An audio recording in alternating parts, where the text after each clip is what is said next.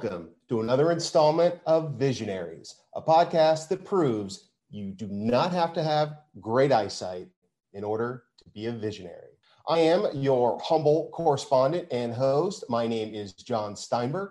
Sitting alongside me is my tremendously talented co-host, Santino Maione. How you guys doing? Ready for another great episode of Visionaries? John, take us off. So as we are accustomed to do here on the program, we'd like to begin each episode with our words to live by, some wisdom for you to store in your back pocket as you navigate the world and your own challenges as you make the most out of things. This one's from Stephen Hawking. Mr. Hawking said, and I quote, "Intelligence is the ability to adapt to change." So Santino, when you hear that, what does it stir? What does it invoke? What comes to mind? Yeah, well, I've learned, in my short time on this earth, I'm only 19, but I've learned that change is always happening. It's unavoidable. It's inevitable. Just in your life, in anything you do, change is going to happen, and that has to be accepted first off.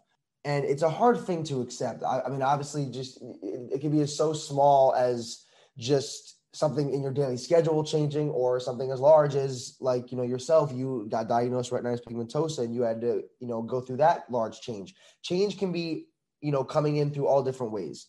I can go back to the massive change I went through from, transitioning to high school to college and having to, go through that change, all that kind of stuff.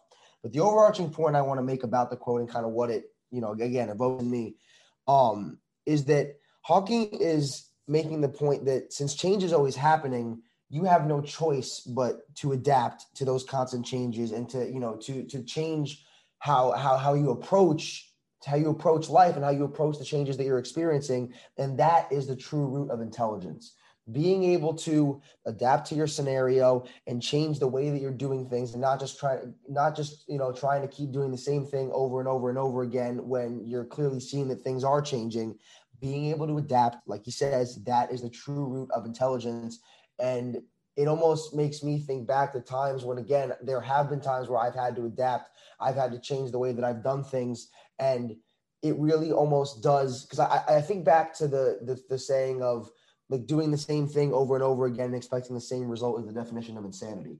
And I feel like this almost is kind of the opposite of that, where it's intelligent to be able to adapt and not try to keep doing the same thing over and over and over again. And again, I can go back times in my life when I've exhibited this and kind of, I guess, almost lived what the quote is trying to say, if that makes sense. Definitely.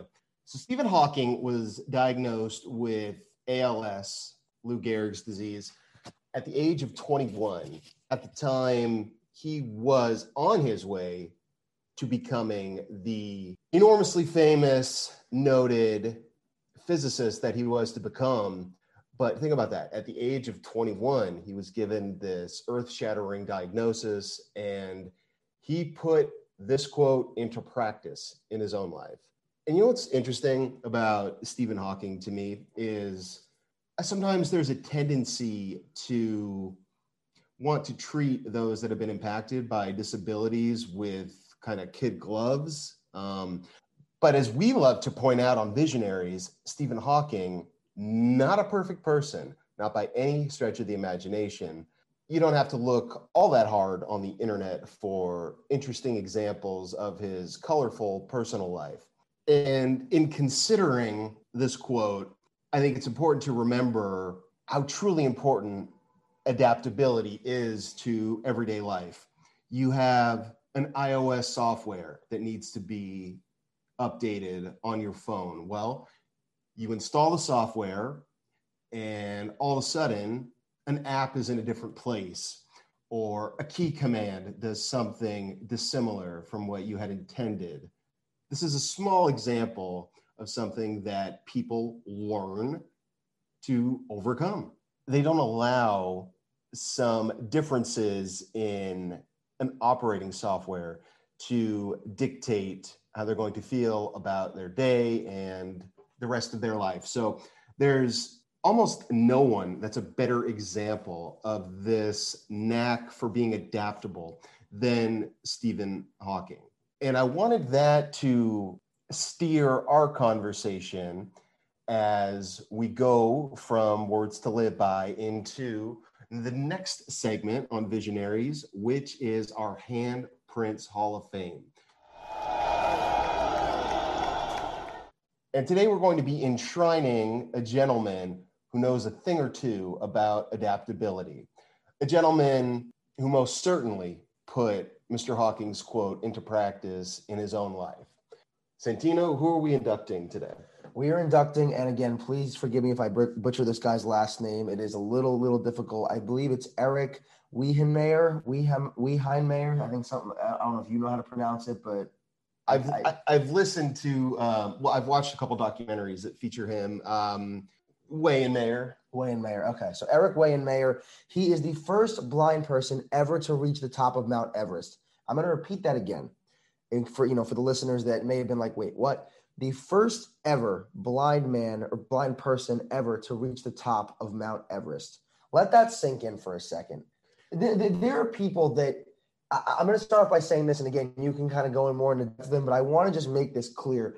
There are people, obviously, with sight, with no impairments, any kind of impairment in general, that wouldn't even dream of even attempting this. Like I did research, and I'm going maybe a little bit morbid here, but I did research about, because I know this is a very tasking and it's a grueling climb, and obviously people have died trying to do this.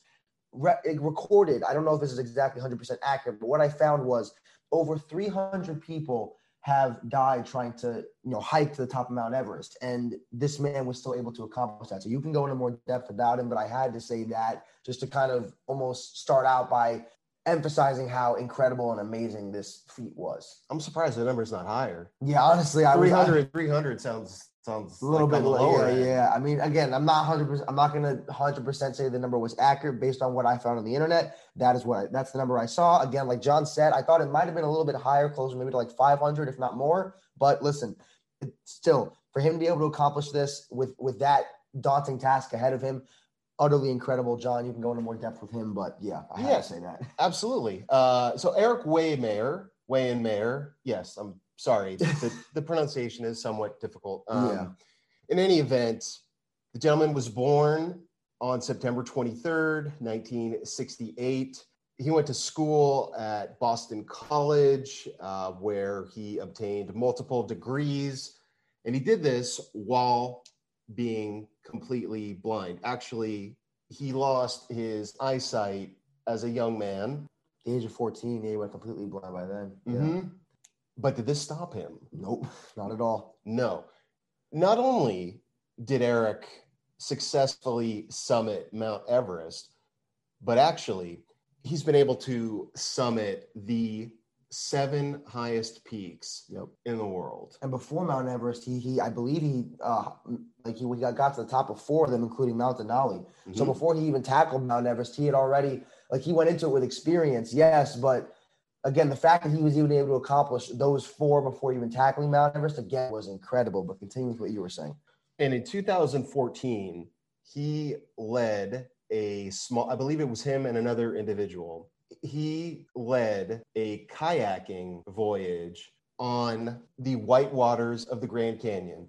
He successfully steered a kayak for 277 miles throughout the white waters in the Grand Canyon, which to me is unthinkable. And I'm sure I'm not the first person to opine and make a statement such as that. But the idea of navigating those treacherous white waters inside the Grand Canyon, it's borderline unthinkable. And yet this is a man who has done it. Additionally, he is a successful author. He has founded the organization No Boundaries, which is kind of what we preach here, almost to a T. Mm-hmm. And he now has a very lucrative career as one of the world's foremost motivational speakers. He's been enlisted by the likes of PepsiCo and Apple and some of the tippy-top Fortune 500 companies to come in and motivate the workforce. He's also got a podcast called No Barriers, where the focus is Again, kind of similar to the topics that we discuss here on Visionaries, but however you choose to evaluate Erik's life, work, and status as someone who has gotten the most with the least, we want to thank him for everything that he has done as we invite him to set his hands down in that dirt outside Grauman's Chinese Theater on Hollywood Boulevard, enshrining Erik Weihenmayer in our Handprints Hall of Fame.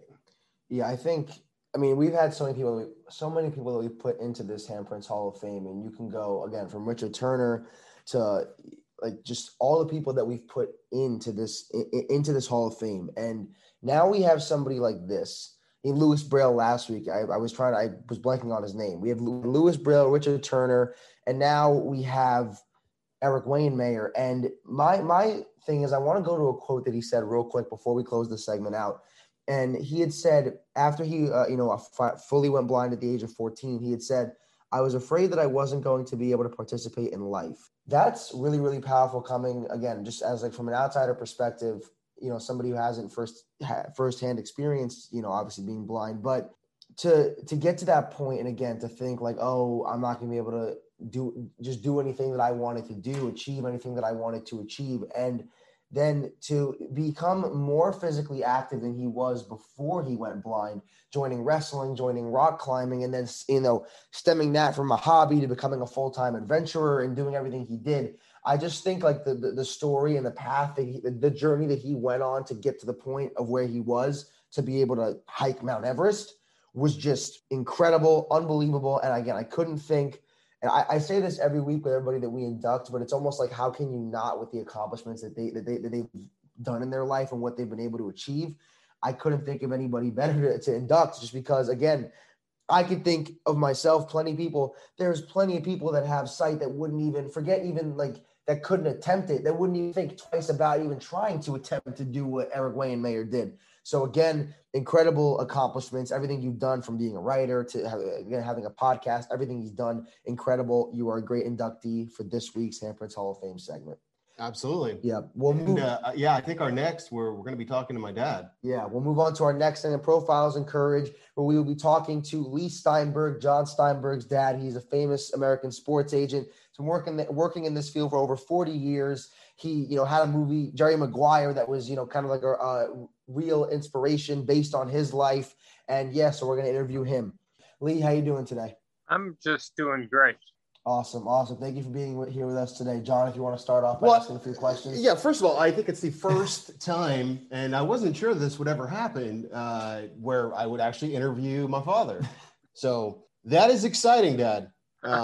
So, Dad, this is a podcast where we profile folks who have overcome obstacles and navigated their way through a set of challenges in order to lead successful lives. So some of your biggest hurdles and obstacles as you've gone about your career, some of your biggest kind of challenges that you had to persevere through. Well, John, as you know, I began my career back in 1975 when Steve Bartkowski was the first pick overall in the National Football League draft. And at that point, there really wasn't a field of sports agentry. So in those early years, people could simply hang up the phone and say, "We don't deal with agents." And but we got the largest rookie contract in NFL history. But then I had to figure out how to build a business, because I was sitting in my parents' card room. I was my own secretary.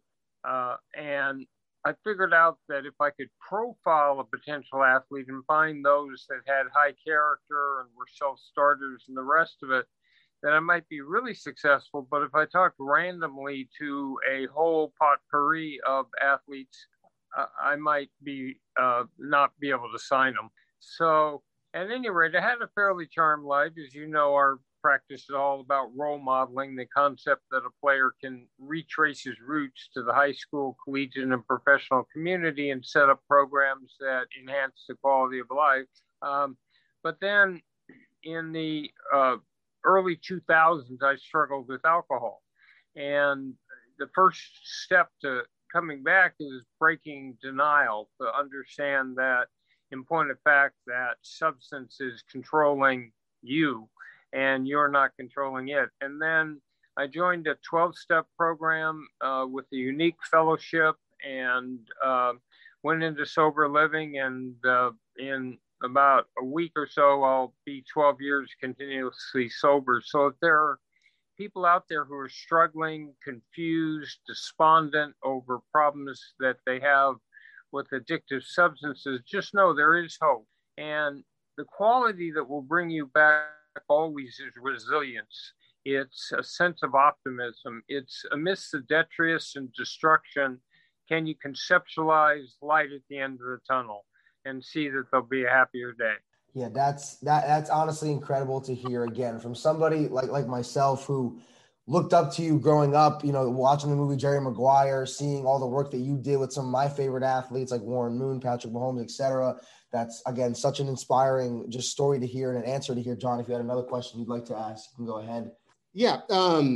So, Dad, you talked about your practice having its eye on interacting with the community. A lot of the clients, all of the clients that you represent, it's part of their kind of agreement with you to go back into the communities where they grew up. Maybe they want to donate back to the high school that they attended. But if you could just tell us a little bit about kind of the genesis of that and why that was so important to you, because it was not industry standard at the time at all. And because it's so important to you, it's been a real kind of linchpin that your practice has been founded upon. So, John, my dad, your grandfather, brought me up with two core values. One is treasure relationships, especially family. And the second was to try to make a meaningful difference in the world and use efforts to help people who couldn't help themselves, to try to be someone who would be part of the solution, not part of the problem. And he used to look at me and he would say, when you're looking for someone to solve a problem and you keep waiting for the amorphous they, and this could be as minor as picking up a piece of trash off the floor, or it could be as major as trying to roll back climate change. And you keep waiting for they or them, older people, political figures, to try and be the people who solve the problems. He would look at me and say, you could wait forever. The they is you, son. You are the they. So it imbues you with a sense of responsibility.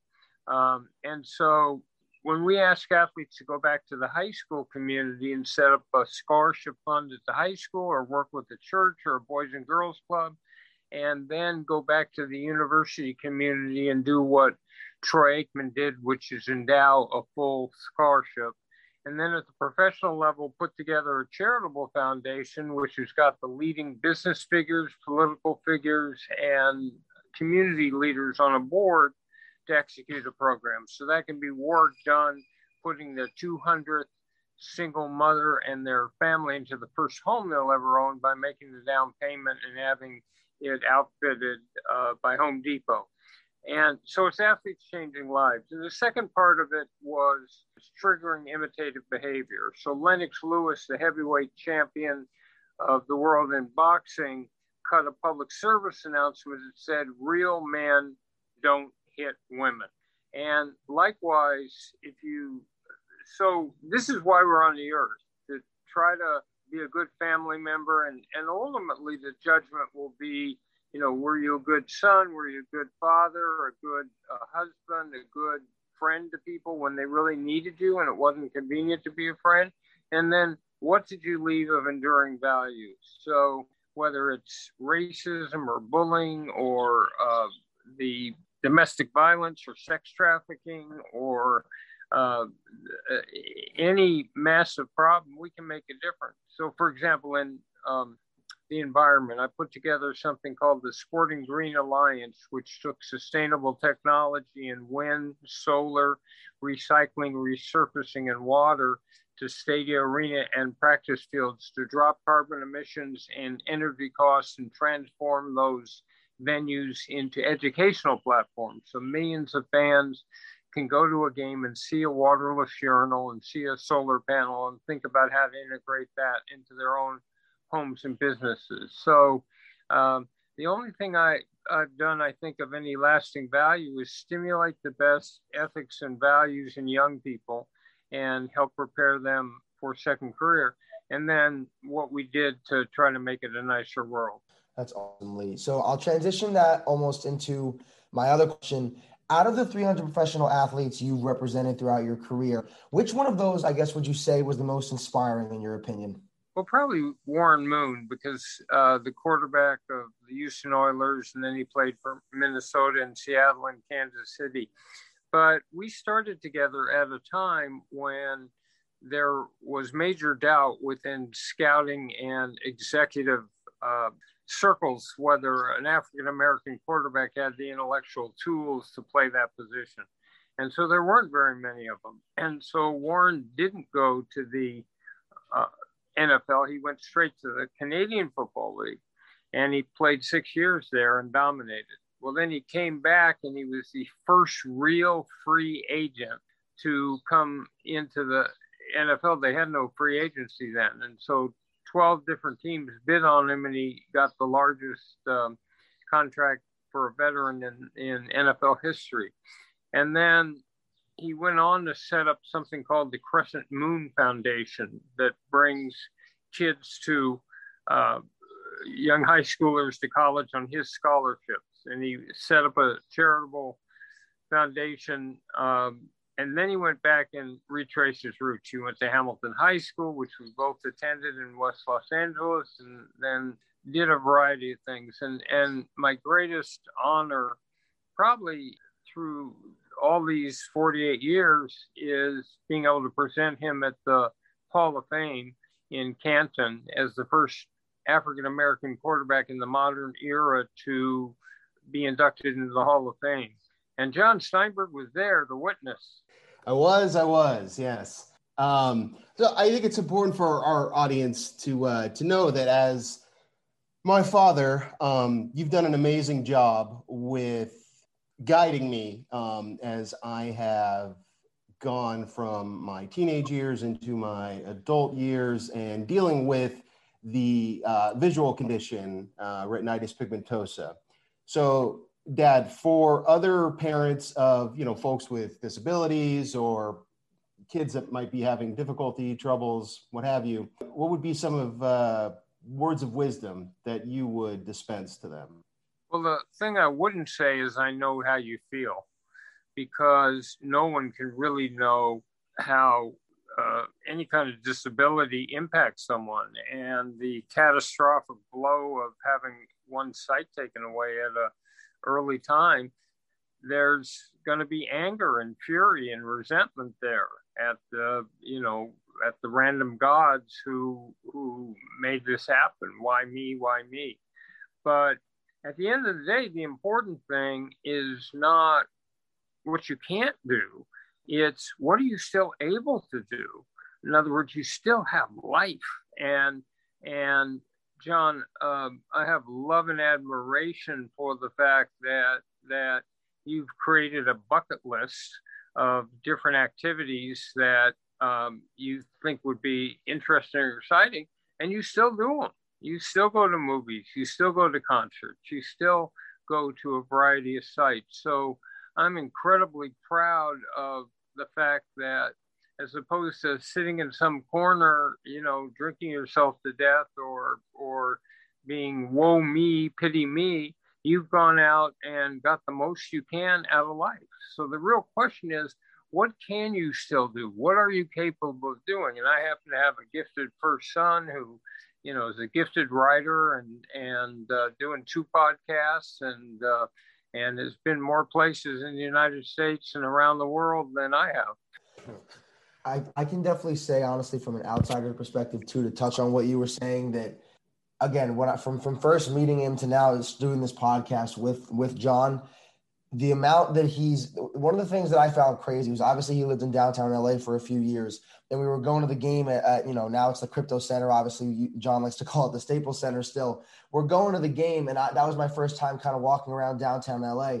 And you were almost directing me around as opposed to me being able to know where to go. And that was one of the things that kind of struck me that, again, like you said, he still manages to be extremely self-sufficient. He hasn't let this, again, obstacle of being blind take anything away from him. And he still manages to live a fulfilling, successful life, like you said. And I think it's truly inspiring, honestly, what you've been able to do. And again, that's the whole point of the podcast. It's a showcase that you can still do whatever you want to do, and it doesn't have to stop you. Well, thank you so much, Santino and Dad. Honestly, I couldn't have asked for more from a parent than what my dad has been able to do for me, just in guidance and in practical advice and just steps to make the most out of this life, even though I do have this this issue. 100%, definitely. One of the questions I wanted to ask you, I know John kind of touched upon obstacles that you face in your career, and you talked about obviously soon you're going to be 12 years sober. You struggled with alcohol abuse. And I wanted to ask, during that time, were there days that you felt like, man, like I can't, like I don't think I can do this anymore. Like I don't know if I can keep going. And how did you kind of keep the mindset of, you know what, I have to keep pushing, I have to keep going through this, and eventually I'll get through this, and again, continue to be performing in my career being a sports agent? I had an epiphany at a moment when I was sitting and drinking, and I got a sense of proportionality, that whatever the problems that I had, and it was never work that threw me over, it was a series of reverses in the personal life. It was the fact that I, in grandiosity, thought somehow I had the duty and the responsibility to cure John and his brother Matt and to protect them from retinitis pigmentosa. I thought, as a father, I ought to be able to find some way to be more creative, to find some cure, to do something. And I was helpless to do the people I loved most. I was helpless to help. And then I had a father who died of cancer. It was a long death. And then we lost the house to mold. And I was always fine if I could just get involved in dealing with the problem, but these things were insurmountable. So, but at the end of the day, it's a sense of proportionality that I was not a starving peasant in Darfur, that I'm, not today in the Ukraine, that I don't have the last name Steinberg in Nazi Germany. In other words, people had profound issues. And what right did I have not to live up to my father's admonitions, to be good with family and relationships and be a good father. And so, but that's where proportionality will save you, because when you're in the midst of a depression, you feel like everything's hopeless. There's no light. Fortunately, I had a resilient father who was optimistic. And so if we would walk into a barn filled with pony poop, we were sure somehow there was a pony in there, if just you looked hard enough. And so it's being able to see the light amidst the darkness. It's the ability to be able to see a better place. And you feel at times like, was it Sophocles who rolled the ball in the Greek fable up the big hill, and then every time you'd push it up a little bit, it would come back. So it's understanding that, and it's why there's got to be hope, but also a sense of proportionality. You look at what's happening in the Ukraine today, and here we are in a free country with a high standard of living. We don't face those challenges. So again, what is it possible to do? And the one thing I learned very on is to never quit. In other words, no matter how discouraging the situation is, life is going to shove you back. Life is going to break your dreams. Life has a tendency to take the best laid plans and and destroy them. But after a moment of reflection, can you bounce back up like the phoenix? Well, I know that you are in Hawaii and have made yourself available for us, and I thank you so much for doing this. The next time that I see my father will actually be, I believe, at the rehearsal dinner for my wedding, which is next weekend. And Dad, you don't know this as of now, but I'm actually going on my bachelor party weekend. So should be a good time. I should have some excellent stories to share. Bachelor party being held. Yeah. Is this like the nuclear secret? Is this you tell me, but then you'd have to kill me? No. Going to Death Valley. Yeah. So should be a lot of fun. For sure. Yeah. Yeah. But again, Dad, thank you so much for coming on Visionaries and hanging out with us. Thank you, Leigh. Well, thank you, Santino. Thank you, John. John, you know how much I love you, and you are a stirring role model for anyone who's had a challenge or a reverse and found out, how to light candles and not curse the darkness. Couldn't have done it without you, Dad. So I love you. And again, thank you for coming on Visionaries. We really appreciate it. Thank you. And good luck to you both. Thank you, Leigh, so much for coming on the show. John, we'll move on to our next. First off, before we move on, how did it feel to be able to interview your dad? Was that a fun experience to have? Well, I've heard him interviewed so many times, yet still, yeah, it was something. Yeah. I never thought that would happen. And now that it has, it was great. Yeah. And I am thoroughly appreciative of my dad being able to come on the show. But yeah, definitely something that I did not envision ever happening. And we just did it. Yeah, for real. Most definitely. And again, myself, I would look up to his work all the time as a younger kid.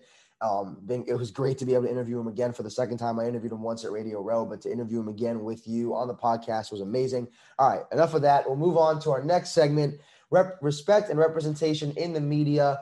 John, tell our listeners what we're going to be looking at today, what we'll be analyzing for this segment. So as we like to do here on Visionaries, we take a piece of pop culture and examine how blindness is rendered in that form of media. So last week, we examined Anthony Doerr's All the Light We Cannot See, as well as the Audrey Hepburn classic Wait Until Dark.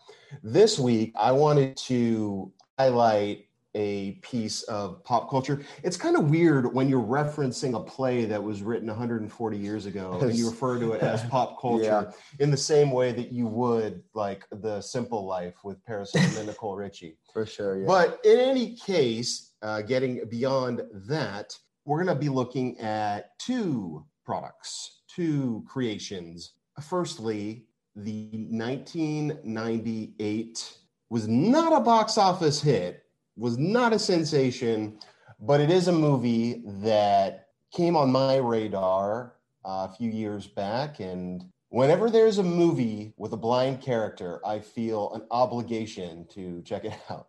So we're first going to be talking about the Val Kilmer, Mira Sorvino. My instinct is to say classic, but it's not really a classic. So we'll just say movie At First Sight.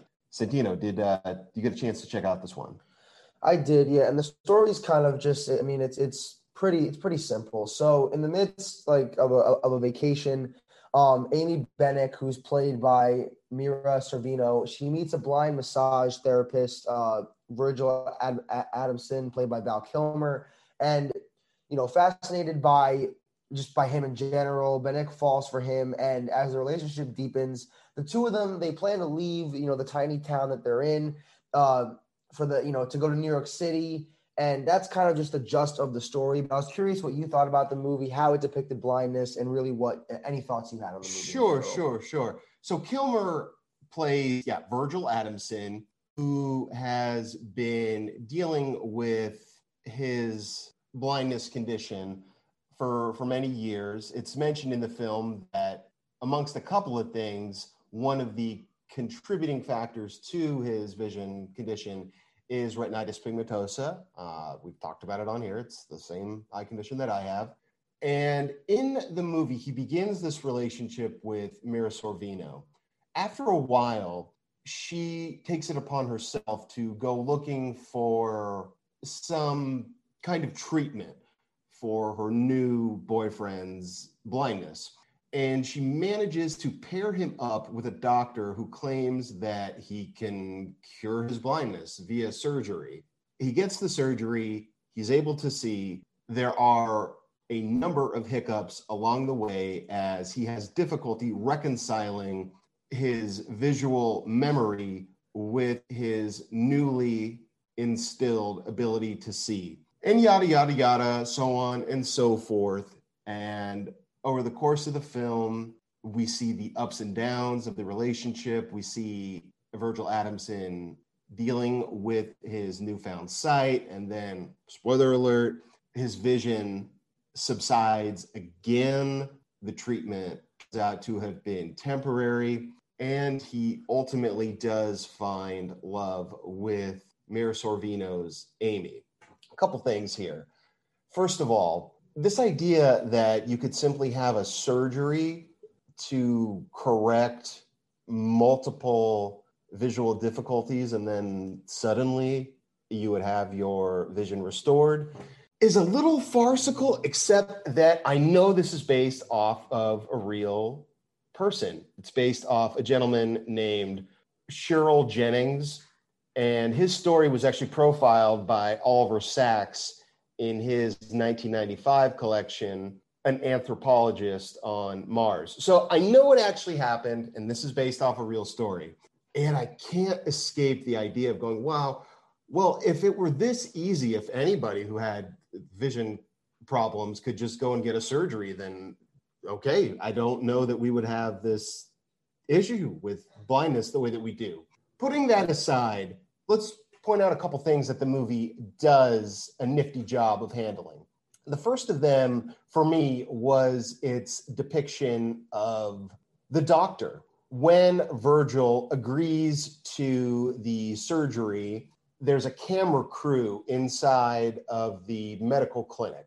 He's not sure who these additional people are, so he asks, and the doctor informs him, well, it's a camera crew, and they're here to record your story.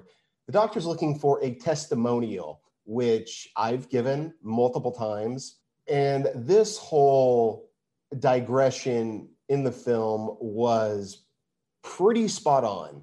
Every time I've been faced with, be it a doctor or spiritual healer, there have actually been quite a few folks over the course of time that I've interacted with who have attempted to, quote unquote, cure my eye disease. We always get to the testimonial. We need it taped. We need it on video. We want to show the world what we were able to do. So this juggling of altruism and commerce is real spot on. Definitely in every situation I've been with doctors in this vein, yeah, they will ask me to do a testimonial and talk about the wonderful things that I can do now that I have my vision restored. Just for the record, it's always been temporary, every type of solution that I've had.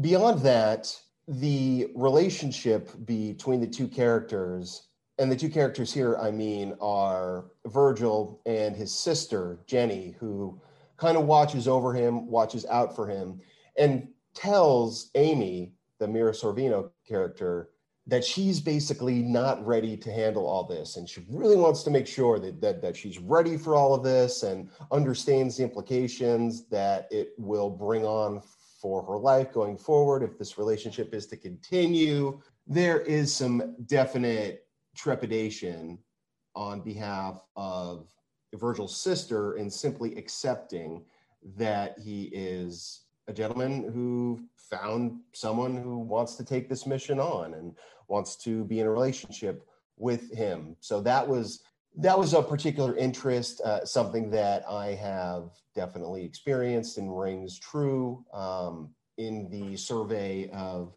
vision impairments How did you feel about some of the performances here, Santino? How did Val Kilmer do as a blind character? I thought he did a pretty good job. The one thing I wanted to say though about, something that you mentioned again, the fact that you could get a surgery and again, I know it was kind of based off like a real character and a real person. However, again, just when I was watching it and when I was just doing research after I watched it, I was I'm sitting here thinking like, well, like, isn't that again like really, really far fetched? Like, wouldn't that kind of not, again, like you said, obviously it was a temporary solution, but the fact that again a surgery could even just bring back your sight, I didn't find that very realistic.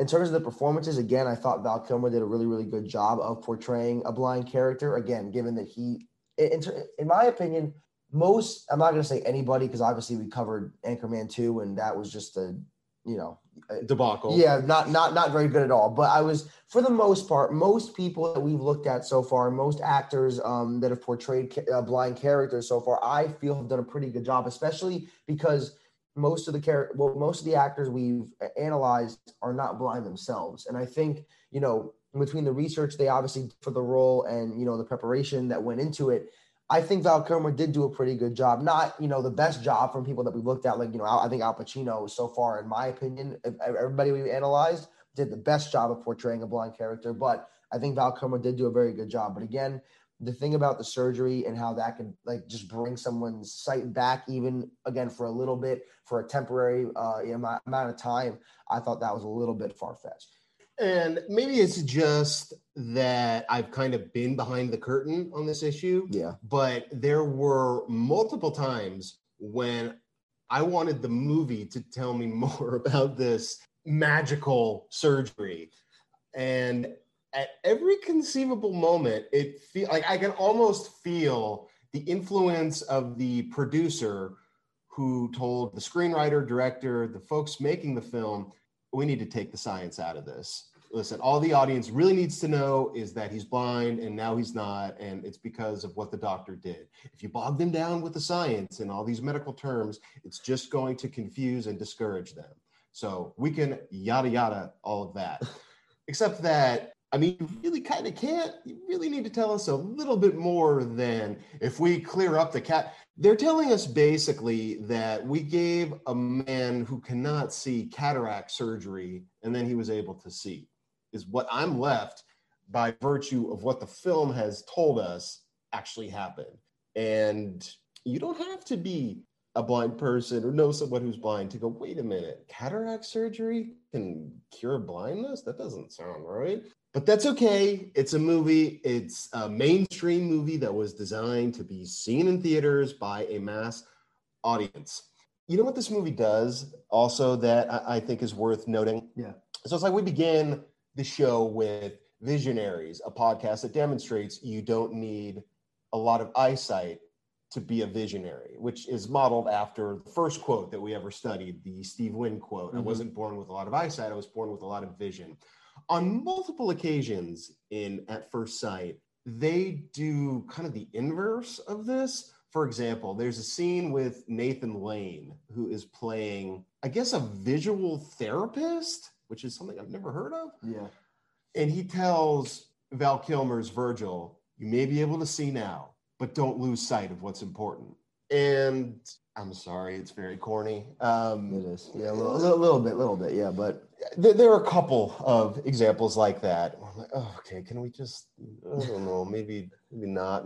This movie was designed to be shown in theaters, not Lifetime. We can, step our game up a little bit here. But there are a number of things that are depicted in the movie that definitely rang true and were not corny in the slightest, a la Val Kilmer runs into like a table or a desk in the living room of, I forget if it's his apartment or Mira Sorvino's apartment. I think it's his apartment. And she has gone about kind of changing up the decor a little bit and putting different pieces of furniture in different places. Mm-hmm. And this makes Val Kilmer run into stuff. And then it gets Mira Sorvino into, oh, I'm sorry, I didn't know. And then Virgil's sister chastises her for, you can't move things and you have to keep it all the same as it was. And yeah, all of that is probably presumable, but yet definitely accurate. And the scenes in which, like the first scene where Virgil does go to her apartment and he asks her to kind of explain the basics as to where things are located. All of that stuff is real. I deal with that on a daily basis type stuff. So amen to the film for getting a number of those things right. And how did you feel about Virgil's obsession with hockey? I thought it was kind of interesting. Like, I liked the fact, obviously, again, as a sports guy, I like that they put sports in there. But again, I thought it was kind of cool to see, again, somebody, despite the fact that they are blind, be just still having an obsession with sports. And I kind of bring it back. I'll bring it back to like real life, something that I experienced going to the Clippers game with you. How obviously you're still a huge basketball fan, despite the fact, obviously, that you lost your sight. And something I found kind of cool that you were able to do during the game was, you would kind of get like almost like guess who would be getting subbed in, like each time there was substitution, stuff like that. You would like say to me like, oh, like, is this guy coming in, this guy? And a lot of the times you were right. And I was like, I'm like, how? I mean, I get like, I guess like, you can guess and be right sometimes, but I was still like, how is he like getting like a majority of these right almost every time the substitutions are coming in, like are happening? And I kind of relate that back to this of being like, you still can, whether you like it or you're obsessed with it or it's like, one of your favorite things, you can still have a huge interest in sports and still like just have a love for sports, watching, playing, whatever, even if you don't have sight. And I think that's kind of what that says in the movie, at least. I don't know if you had any other thoughts on it too, but. Well, with hockey, basketball is, of the major American sports, I think the easiest one to handle as someone who can't actually see what's going on the court. Yeah. And if you're at a game in particular, first of all, the squeaking of the shoe, there are a number of sounds that occur during an NBA game, during any basketball game. Definitely. Which kind of clue you into what's going on. So yeah, be they the squeaking on the floor or ball going through the net. The way in which a crowd cheers. And if you have a close relationship to a team like I do with the Clippers, yeah, you will know stuff like, the substitution patterns and what DJ Dents typically plays during this type of situation. And it's just easier to be a fan of that as opposed to a baseball. Baseball is very difficult from a blind perspective to get into.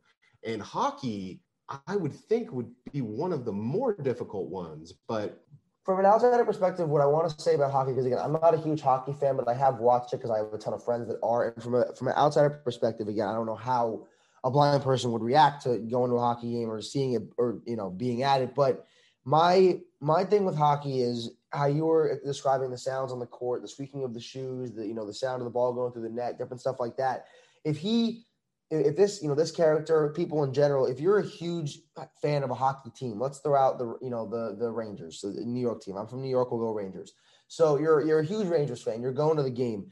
At hockey games, when teams make the goal, usually they have like a blaring sound that happens, like an individual one for each team that scores. So you'll be able to differentiate it between that of who's scoring. Also, again, crowd reactions. Plus, you'd be able to hear, and I know, again, this can't really be as indicative, I guess, as the sneakers squeaking on the court. But in terms of just sounds, almost to immerse you in the game of hockey, you hear, the skates kind of like going back and forth on the ice. And, making almost like a sound, like that kind of thing. You have, the smack of the puck against the stick, stuff like that. Like, I feel like you would still have stuff like that that can almost immerse you in the game. Again, from an outsider perspective, that's what I think. Again, I can't give you any kind of firsthand knowledge or anything like that. But again, from knowing the game of hockey at that kind of sense, I feel like you could still enjoy. Listen, it might be more difficult, yes, but I feel like you could still enjoy the game of hockey despite not being able to see it. That's just my opinion. Certainly worked out for Virgil. Yeah, big old New York Rangers fan like you. Maybe you saw him at a game at some point. Maybe 100%. And so if you're interested, check out At First Sight. You can rent it on Amazon or wherever you access movies. Segueing from that to a completely different type of blind character and set of circumstances. We're going to be examining Henrik Ibsen's The Wild Duck, a play that the Norwegian father of modern realism wrote at the tender age of 56. So in this play, we meet a number of characters with names that are very difficult to pronounce, first of all. I'm kidding. Well, I'm not kidding. They really are. We meet this ensemble as a young 14-year-old girl named Hedwig is losing her eyesight. Her father comes to understand that spoiler alert, he's not actually his daughter's father, that his wife had some type of relationship with his employer long ago. And there are a lot of emotional entanglements going on in The Wild Duck. This is one of Henrik Ibsen's most widely praised plays. And it's during the play's conclusion that things get a bit somber for sure. It was interesting to me that this play is known as a tragic comedy, or a black comedy, I guess, which is not something that I would have gathered in just listening to the play being performed at all. The depiction of blindness here. Okay, we have a 14-year-old, we have Hedwig. She is losing her eyesight. We learn that her actual father, he's also losing his eyesight. And as we're told, her father states early on in the play, Hedwig is our greatest joy and greatest sorrow. And when asked to explain what that means, he kind of gets into the blindness stuff. And the whole thing is really how her blindness impacts other people. And I couldn't help but think, well, don't we want to hear from Hedwig? What about her? Like, okay, yes, it impacts her parents, and definitely because of what we learn over the course of the play and the true authenticity of her parents, it's the cause of some consternation, but we never really hear from her what it's like and just her perspective on things. It's all kind of seen through the eyes, if you will, of other characters. What do you think about the play? Like you said, I thought it was interesting how, again, it was almost like we saw it through the outsider view of everybody else, and we don't get that first person point of view, or again, sight per se, from Hedwig. And one of the things, again, like obviously, again, I'm saying spoiler alert, at the end of the play, Hedwig, she fatally shot herself, and again, pronouncing the name Jalmar, I don't know exactly how to pronounce it, but Her father. her father. Yeah, I'll say that. Her father, again, is begging, that she lives so that he, might finally show his love for her. And I think at the, ending the play with that kind of towards the end is really, really powerful, because it kind of shows, again, his remorse, and that he feels bad that he almost, I guess, I don't want to say drove her to this point, but the fact that he just kind of cast her aside and was unwilling to kind of be there for her and just show her, okay, yeah, I love you, you're my daughter, like all that kind of stuff. He never really shows that till the end when it gets to that point. But again, I think the big thing, like you said, is that we see it from the outsider perspective in terms of the viewpoint of just the play in general, but we never see it from her view, from her, again, air quotes, from her sight and from her, for her perspective. But yeah, that was my kind of general thoughts on the play. Right. And I do want to emphasize, it is always important to put things into proper context. So the play was written in, I believe, 1884 by a 56-year-old Scandinavian gentleman who from all of my research, didn't have any real experience with blindness per se. And last week we talked about Helen Keller and Annie Sullivan, Louis Braille, and how Louis Braille was able to receive an education at this wonderful school for the blind in Paris. Well, the reason that school was even created was because a gentleman experienced, I'm unclear as to whether it was a parade or some type of event that drew a lot of people out to the street, where he witnessed a group of blind young folks who were made to wear dunce caps and were then mocked and ridiculed by passersby. So it is very much in that context that this type of work exists.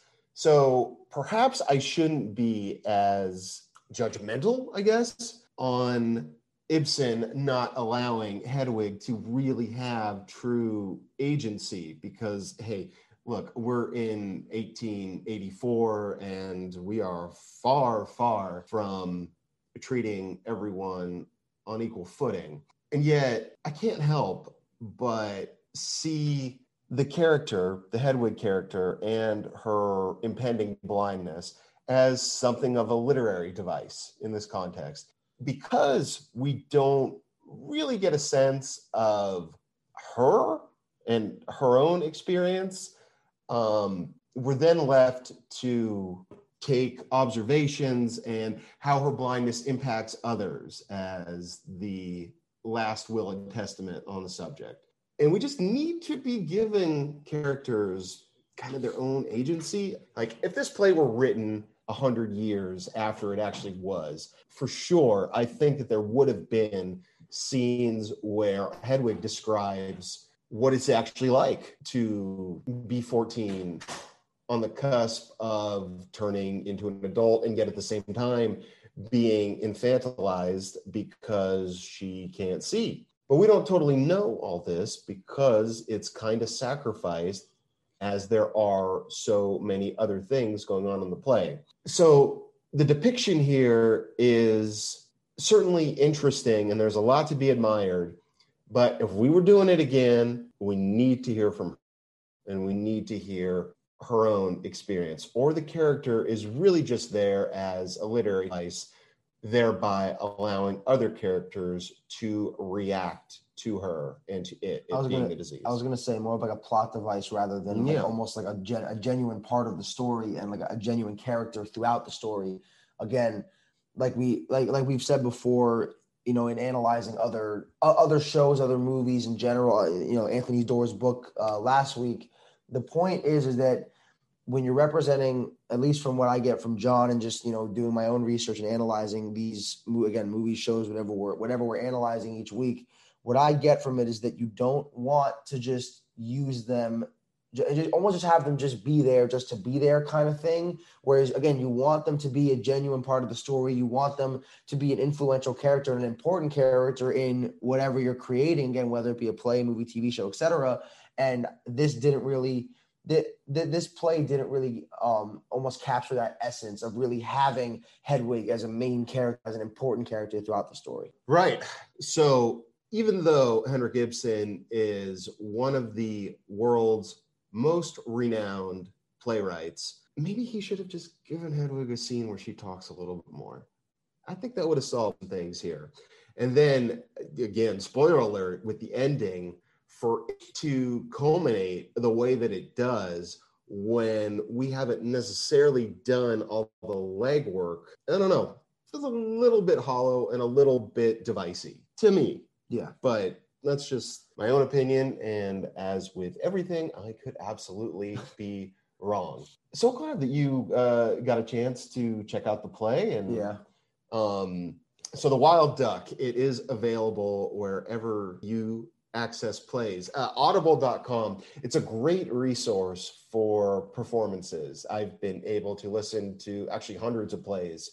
They're like $5 a piece, and they are full-on cast productions of, Shakespeare, Arthur Miller, my favorite, Wendy Wasserman, Eugene O'Neill. All of the heavy hitters are represented on Audible. So even though they're not giving us money to talk about them, I'll promote them here and check them out for access to some really top-notch performances of classic theater.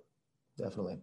All right, we'll move on to our final segment of the episode. You guessed it, it's Connecting the Dots, where John is going to, once again, regale us, tell us a story about, you know, firsthand experiences he's had in his life, just like he told us about learning how to read Braille last week. He'll be telling us a little bit of a different story this week. So, John, what do you have for us for this episode tonight? So I wanted to talk about independent travel, or as it's known in the visually impaired community, orientation and mobility. we're sitting, I'm not sure what floor we're on. What floor are we on? We're on floor 21. John. Okay, so we're sitting on in the 21st floor of not necessarily a skyscraper, but a really tall building in downtown Los Angeles. And I live over 20 miles away from here. So how did I get here if I literally didn't have somebody drive me to the door, walk me to the door? Well, you have to break everything down by steps.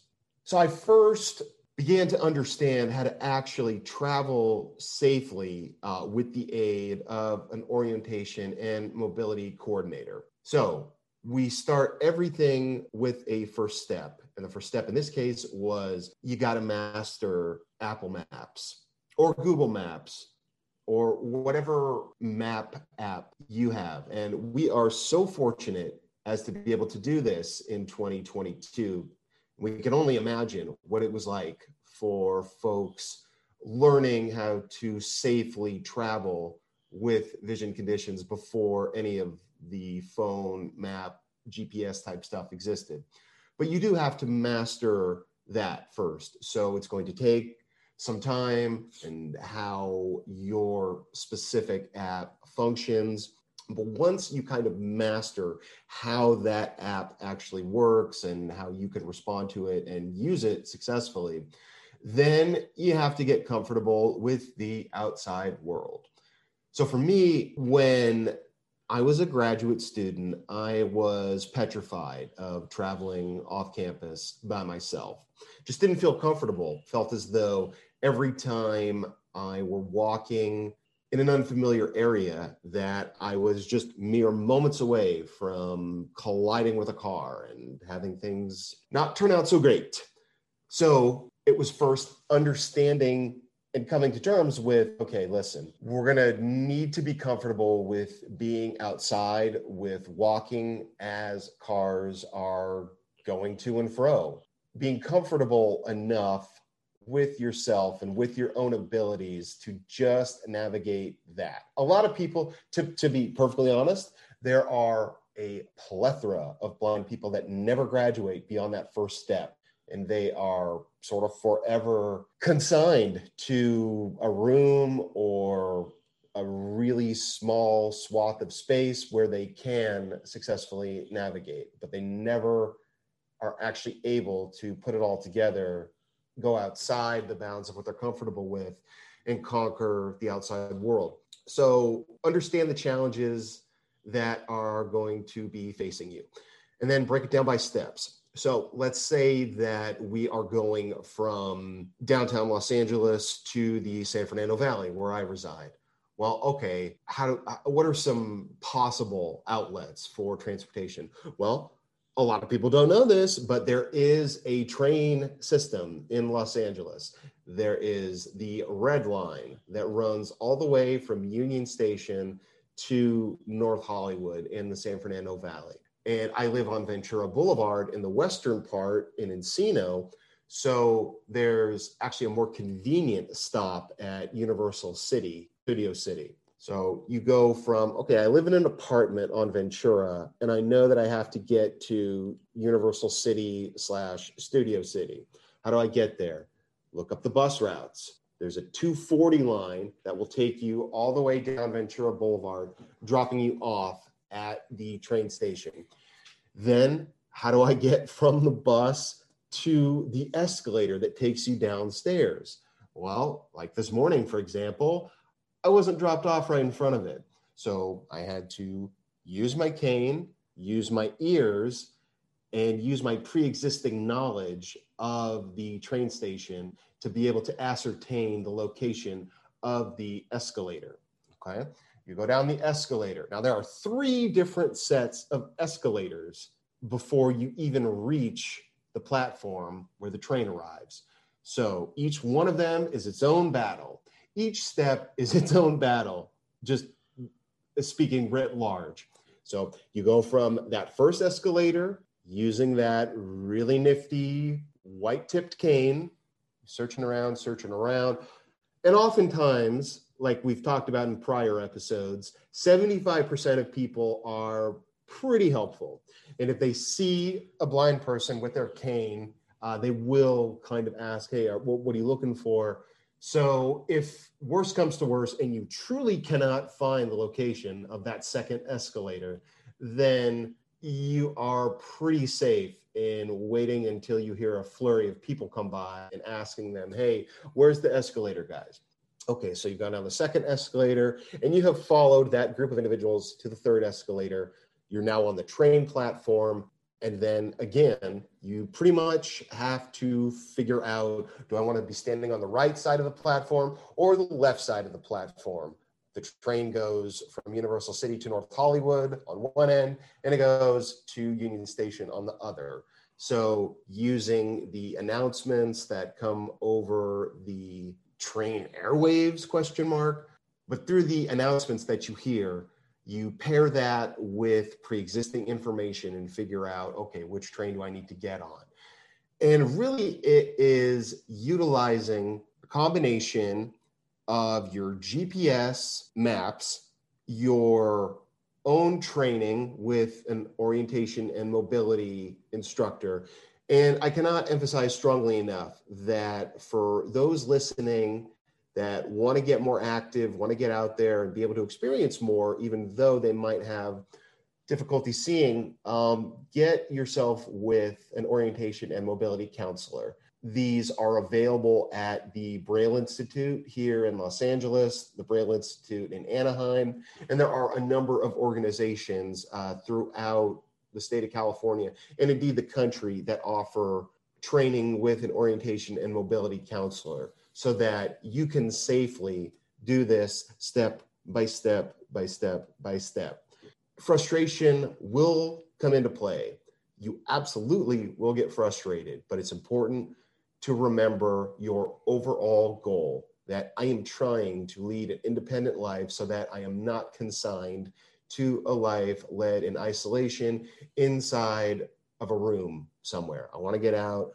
I want to do things and experience life to the best of my ability.